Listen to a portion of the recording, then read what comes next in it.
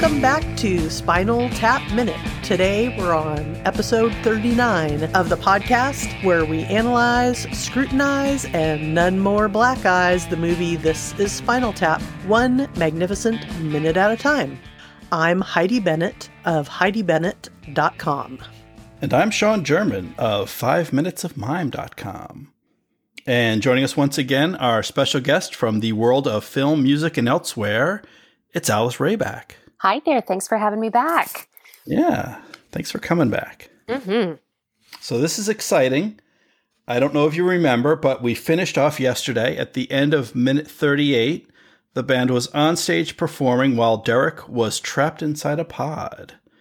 Then minute 39 ends with Derek emerging triumphantly from his pod. And what we see in the middle during this minute is the band continues to perform while Moke does his magic or tries to work some magic to free our imprisoned bassist. So there's actually a lot going on this minute. There's some good rock and roll, and then there's just feverish action off to the side trying to liberate Derek. Yeah. And I actually just paused it where Viv Savage is singing and right into the mic, and he's like really emoting a lot and really feverishly playing his keyboards and stuff too. So there's music, exciting rock and roll creation is happening. And and Moke is working his Moke mojo. Yeah. Now I actually had a question since you mentioned Viv. And I'm guessing the point you're talking about where we see Viv singing is like the second half of this minute. Yes. And well, one thing, we didn't really get a good look at Viv last minute, but we see he's in a white jumpsuit. So just confirming he's dressed differently in style, but he's within the color palette of this song. It's red, black, and white. So he's on the same page with everyone there. But he's got something around his neck. Yeah, it's like a little scarf, like a green scarf. Yeah, but earlier they flashed to him, and he doesn't have it. Maybe I don't see it because it's so thin. I'm trying to pinpoint the exact. That's interesting. Oh, I'm sorry. Yeah, is it there? Yeah, it is there. I was thinking like around second 23.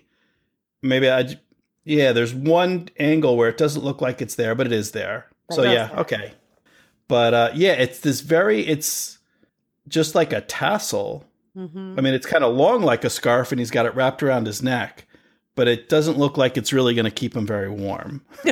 Well, that's one of the things I was thinking about in this minute, and we touched on it a little bit yesterday, was that this era from the mid-late 70s and then careening into the 80s of arena rock and metal, that for as masculine as the sound is and the bravado of it and the largesse of it, that as far as the stage antics and the costuming and the makeup and the hair, there's a lot of like sexual fluidity and gender fluidity. Definitely. Even though the sound is like so relentlessly masculine, and even heavy metal itself comes from the factories of England. That's where the name comes from. So the fact it's always this irony, and you see it in every. Even like a band like Rush, where they have the long hair, or they have, flowy sleeves and bell bottoms. And then in the 80s, you get more into the teased hair or tighter pants or full-on facial makeup. There's this contrast of this real sexual fluidity and gender fluidity in the dudes on stage. It's very interesting. Yeah, with especially such a masculine sound. Yeah, when you get into, we even call it hair metal. With those those bands like Rat and Poison and so on, that the music is very masculine, but the look in terms of social norms, like you said, is very fluid.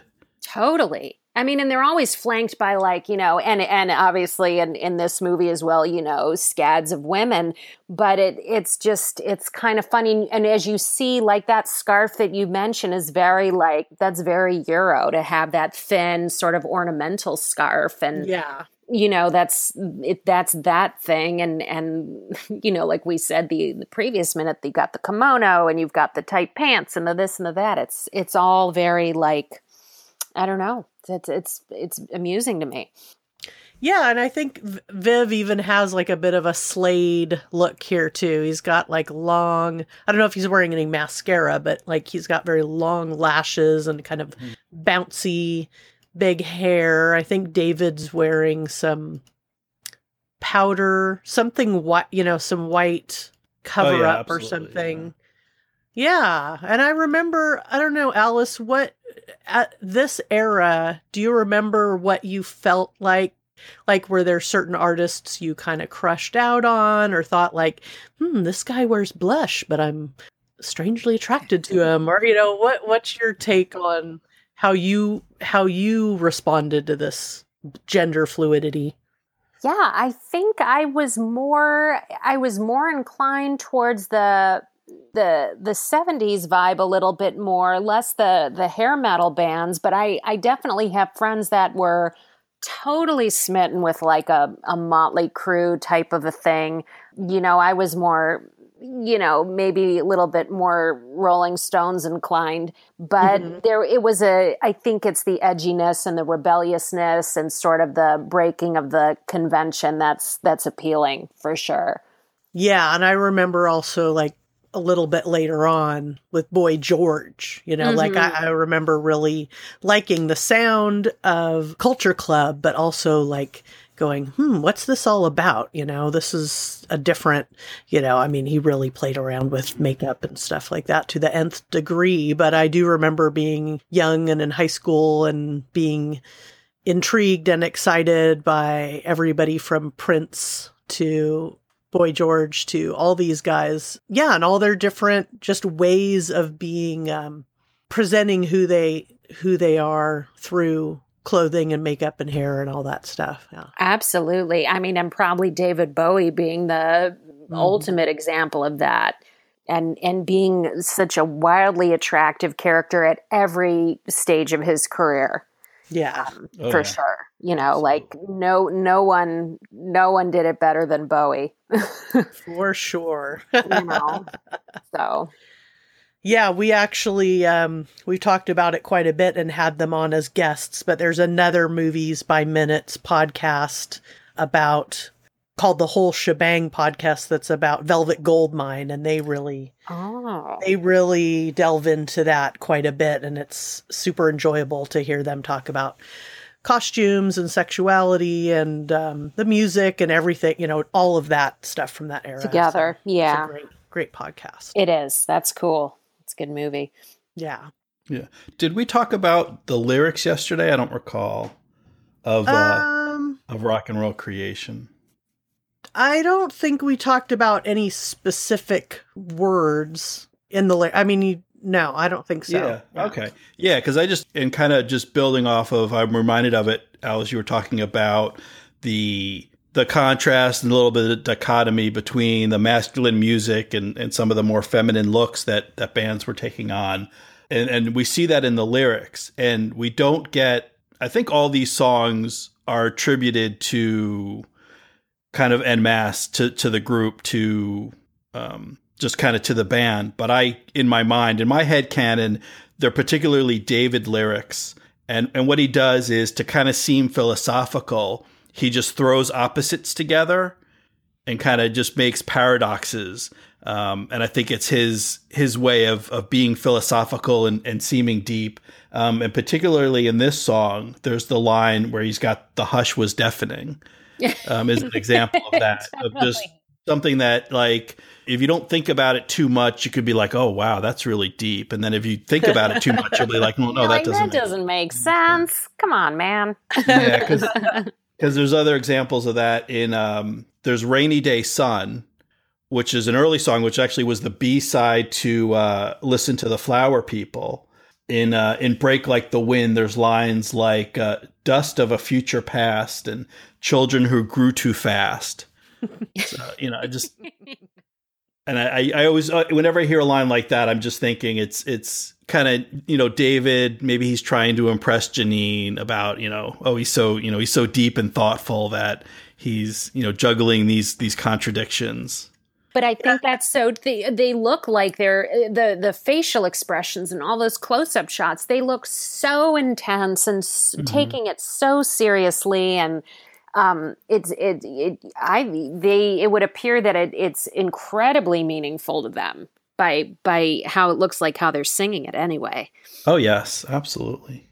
They really mean it. They also, you can tell there's real songwriting ability behind these lyrics by what words they use too, because there's certain songs that I've sung in the past where I've thought, oh my gosh, I'm really trying to sing this song, but this word here is very difficult to sing in this key, or, the different challenges with words. But just looking at the lyrics in front of me, clear fear creation, it's really fun to sing rebirth, rocking of the earth, and and he does that, and I looked and I saw that it was good, like they're really easy and like a pleasure to have those words rolling around in your mouth. Yeah, and particularly that line that 'tis the rolling of the ocean and the rocking of the earth. Yeah. That's, it kind of sounded like before I was kind of knocking David and his faux philosophical bent. That's a great line. Just the imagery it brings up, and he's working rock and roll into the lyric. I just think that's really clever, and that's a great line. And it's fun to say, it's fun to sing and rock out to. So yeah, they do good work. I think they are good smiths of a rock and roll song. These guys can certainly write a song. Well, and you also figure that in any rock and roll audience, there's going to be a combination of the people that actually listened to the album, bought the album, studied the lyrics back and forth, and, internalized all the meaning. And then there's the other people that just kind of like how it sounds and like how it feels and don't really know what they're saying. They just sort of know that they like it. Mm-hmm. So you probably have both in that audience, or any audience for that matter. Definitely. So you have to have both elements, I would think, there. Yeah, good point. Very good point. To make it successful. Did you guys feel like, I thought to your point about that at the end there, again, we talked in the other minute about that sort of wah-wah irony in all the Christopher Guest movies, and I feel like it ends so perfectly that the two get closed in and the one finally comes out, and it's the perfect silly end, but like that's life kid kind of a moment that again is the total tone of the movie. Yeah, absolutely. And it's rhythmic in its presentation to us, that they like back into it and the eggs close up seamlessly, and then ta-da! Here's the bassist. Hey guys, I'm here. How's everybody doing? Yeah, very well done. Yeah.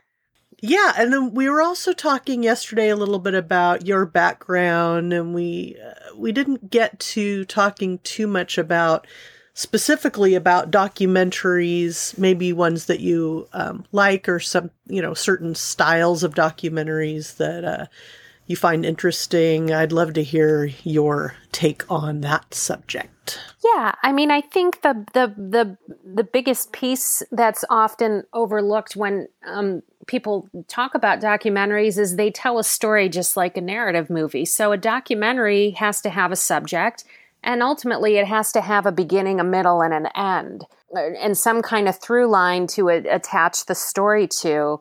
Whether it's a rock and roll documentary, whether it's, even a concert footage, it's getting on the stage and it's doing the show and then it's wrapping it up. There's some sort of ribbon around it that ties it all together. And so a documentary is never really just throwing a camera up and recording something. There's always a point of view and always, someone behind it, sort of directing your gaze. So it's interesting. I love the 2010 Lemmy documentary. I think it's a great insight into a great, rock and metal icon and his life on stage and off stage. And I think they do a great job of presenting who he is, who he was, without over sentimentalizing it, or, it was just really just showing him as a man and as a dad. and a musician and a piece of his world. I thought it was so well done. So well done. Great. I know my husband saw it and really liked it. And it's yeah. on my list, but I haven't great. seen that one. It's great. Yeah. So that's a good one for sure. Yeah. Now, I had a question just relating to documentaries and something they do or something Marty does with Spinal Tap in the opening of the movie, that cold open where the first 2 minutes is just the director giving an introduction. And I couldn't think of any other documentary that opens up that way with the director on screen giving that kind of introduction. What did you think of that as a way to kind of kick off the film? I think, it's hard to separate your comment from the fact that the director is Rob Reiner, because I can't, or me personally, because I'm like, oh my God, it's Rob Reiner. I love him. Oh my God, that's so cool. Right. Yeah. So the fact that the director is who he is huge. If it was someone unknown directing it, I think it would have a whole different vibe. But the fact that it is Rob Reiner in the cap and the thing and the beard and it sets a whole different tone. And everyone loves Rob Reiner, and you put your faith and trust in Rob Reiner, and you're like, if Rob Reiner's doing it, it's going to be a great ride. So I think that's a huge piece of it, that the director is who he is. You don't really see a director like that. I mean, so many will use the voiceover as a part of the narrative, and especially if it's something personal that the director is shooting. But yeah, I think that in this instance, the fact that it is Rob Reiner is everything. Yeah, and I think, that's a good point. And I was just that reminded me of some other movies that I'm not going to dwell on the ones where I think, the director kind of inserted himself a bit too much. But one interesting one that just reminded me of, not a music documentary, but the Wild Parrots of Telegraph Hill. Yes. Are you familiar with that? That one has some interesting... that I am not. That one, I really liked that movie. And it's about a kind of an eccentric person who takes on taking care of these wild parrots in San Francisco. So these are birds that, were, domestic pets and were released at one point or another. And there's breeding that went on and such. But it's really more about this particular fella. And then the documentarian, she ends up being a part of the story through the act of making. Well, that happens, sure. In a really interesting way. Absolutely. So. Yeah, I think it's one of those where it's not the, set up a camera and let events play out type of documentary where the filmmaker does get involved and there's an obvious emotional connection. There's an obvious point of view and a bias. But I don't think, and I've seen it, I haven't seen it recently, but I have seen that documentary, and I think it's one of those cases like Spinal Tap where it doesn't hurt at all, that it helps to bring out the subject and to get, particularly when the viewer isn't as familiar with the subject. In this case, if you know Spinal Tap, if you've grown up listening to Spinal Tap, then you don't want to see Marty DiBergi. You want to see the band and see them touring and living and playing and all that other stuff. But if it's something that's not as well known, which is often the case, that's why you're doing a documentary, to kind of expose people to something maybe they don't know about, to when the filmmaker's a little bit more involved, that if it's done right, when it's done well, it helps the viewer get invested and be interested. I think, yeah. Yeah. And I that is spot on and reminds me, I think we talked about that in the 90s. I'd worked on a rock documentary about Ramblin' Jack Elliott, who is this folk legend that is sort of the link between Arlo Guthrie and Bob Dylan.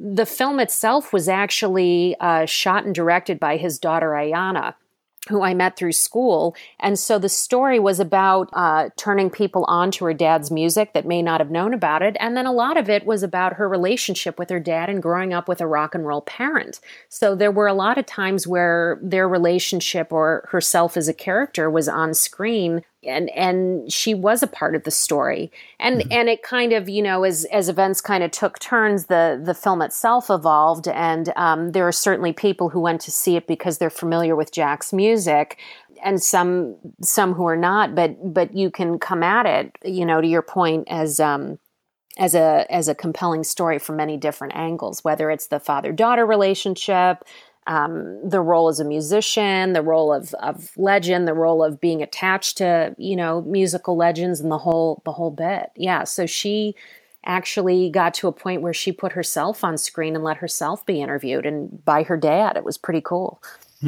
That sounds cool. Yeah, really cool.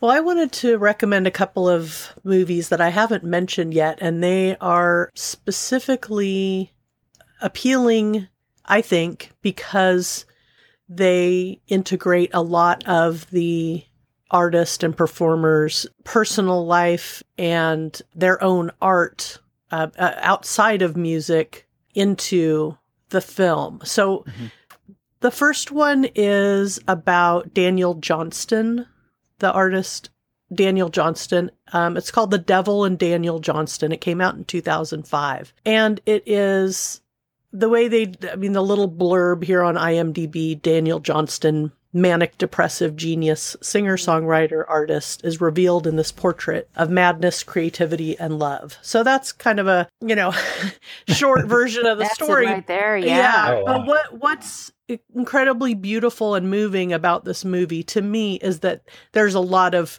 audio tape, videotape, photography. You hear a lot of him talking.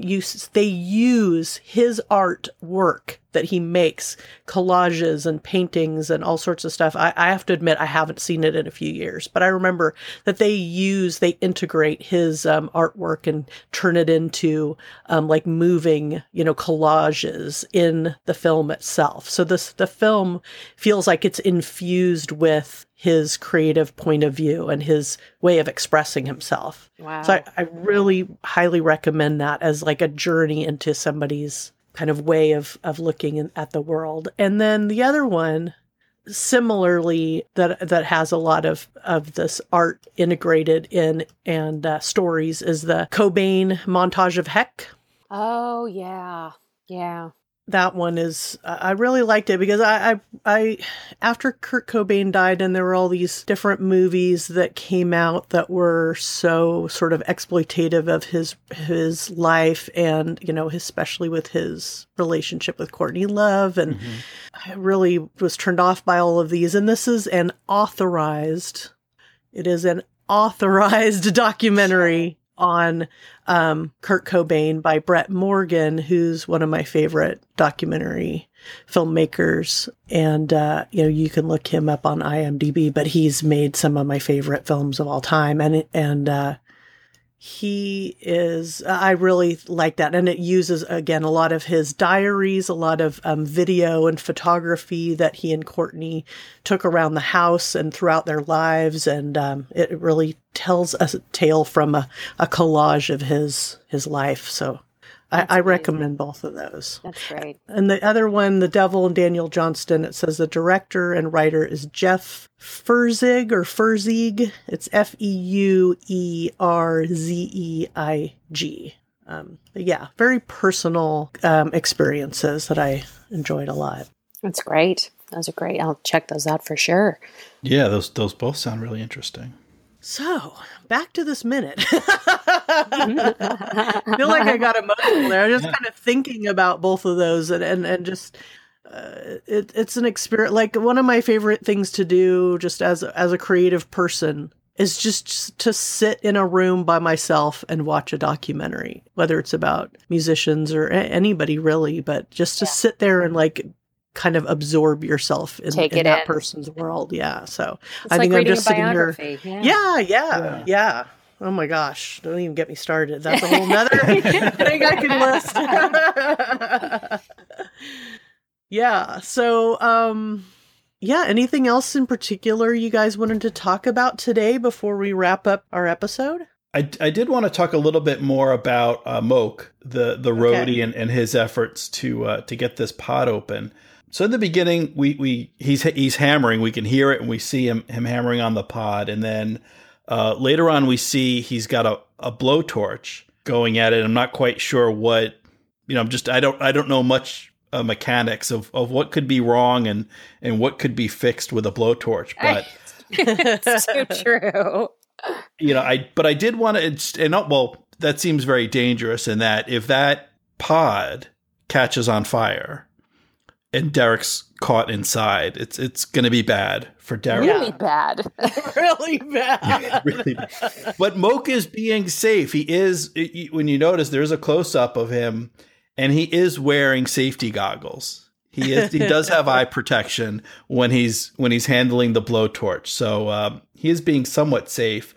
And then I was wondering what's going on around second 50. He's really close. The torch is really close to the pot. It looks to me like he's trying to use the end of the blowtorch like a crowbar. Right. I don't see any flame, and he's really up close to, I guess, like the joint or the hinge in the back. And I can't figure out like what is he trying to do at that point. Eventually he pulls back and the flame comes back on, and he manages to get the pot open. But there's about 5 seconds in there where I'm like, what the heck are you doing? I can't figure it out. I mean, eventually he does get it figured out, but I wonder if he could have done this sooner. Yeah, it does look like he's kind of using it as a crowbar. Yeah, that's kind of what I thought too. Yeah, that he was prying it. It's just sort of that roadie ethos that it's like you are the assistant, the butler, the liege. You're the loyal person that by any means necessary you're going to get it done, and you see the sweat on his brow and his efforts, and it's so like. Charming, and you're rooting for him. You're rooting for him as much as you're rooting for the band on stage, I think. Yeah. It's a great absolutely. Parallel action. Yeah, so that's all I had for this. And ultimately, at the end of our minute here, when we finally break through the egg, it does appear that perhaps this heating up of the pod did seem to maybe help, because it does release. It does open. Yeah, it does. Yeah, it does. Finally. Yeah, we can breathe now. Right. Safe. Yeah. Derek is safe. I don't know if I would have lasted another minute without a resolution on that. No, it probably would have been a minute too much. Well, That's and we see now that he's out without the clouding of this chrysalis, there's no chest hair. What? His body is covered, Derek. Oh. Yeah. I already closed the window. I was like, what do you mean there's no chest hair? Yeah, I feel like maybe we should apologize to Alice. Usually when you come for a Spinal Tap performance, Derek's usually wearing some kind of bondage-looking gear with lots of chest hair showing. But in this case, he's pretty demure. He's all covered up. Not for this setup. It just, I guess it wasn't part of the thing. Yeah. Right. Yeah. It's great. Oh my gosh. Well, it's absolutely been a pleasure to have you join us today, Alice, and yesterday as well. So fun. Thank you guys so much. Yeah, that's great. Well, thank you everyone for joining us. I hope you enjoyed episode 39 of Spinal Tap Minute. And we're just having a great time over here. It's so much fun. I'm just loving delving into this movie 1 minute at a time and always discovering something new, chest hair or no. So you can find us at spinaltapminute.com, and hopefully by now you've subscribed, and go ahead and share our link, spinaltapminute.com, with friends if you think they'd enjoy this type of podcast, or if they're big Spinal Tap fans. The more the merrier, I always say. Mm-hmm. And it's fun for us to bring in new guests and speak to new ears. And so we thank you all for listening so far, joining us on this journey. Yeah, thank you. And so Alice, if folks want to hear more about what you're doing, is there some place they can find you? there's you can check out. I have a Instagram handle of travel photos at Eastside Print. You can check that out if you're bored. Could do that. And what kind of, you said you just about a year ago relocated to the West Coast. I did.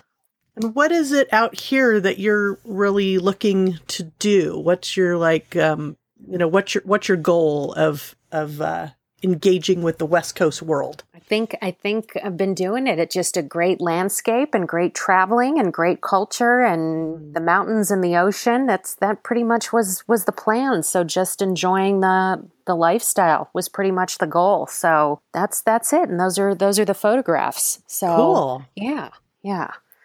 That's awesome. It. Yeah, Mm-hmm. thanks. That's great. Well, welcome. I mean, you've been here a year, but welcome. You're new to the West Coast for me because That's I just right. met you. That's right. So, yeah, all good. All right. Well, thanks again for joining us. And thank you to all the folks out in podcast land for listening. And we'll do it all again for minute 40 tomorrow. But until next time, and so say all of us, tap into America.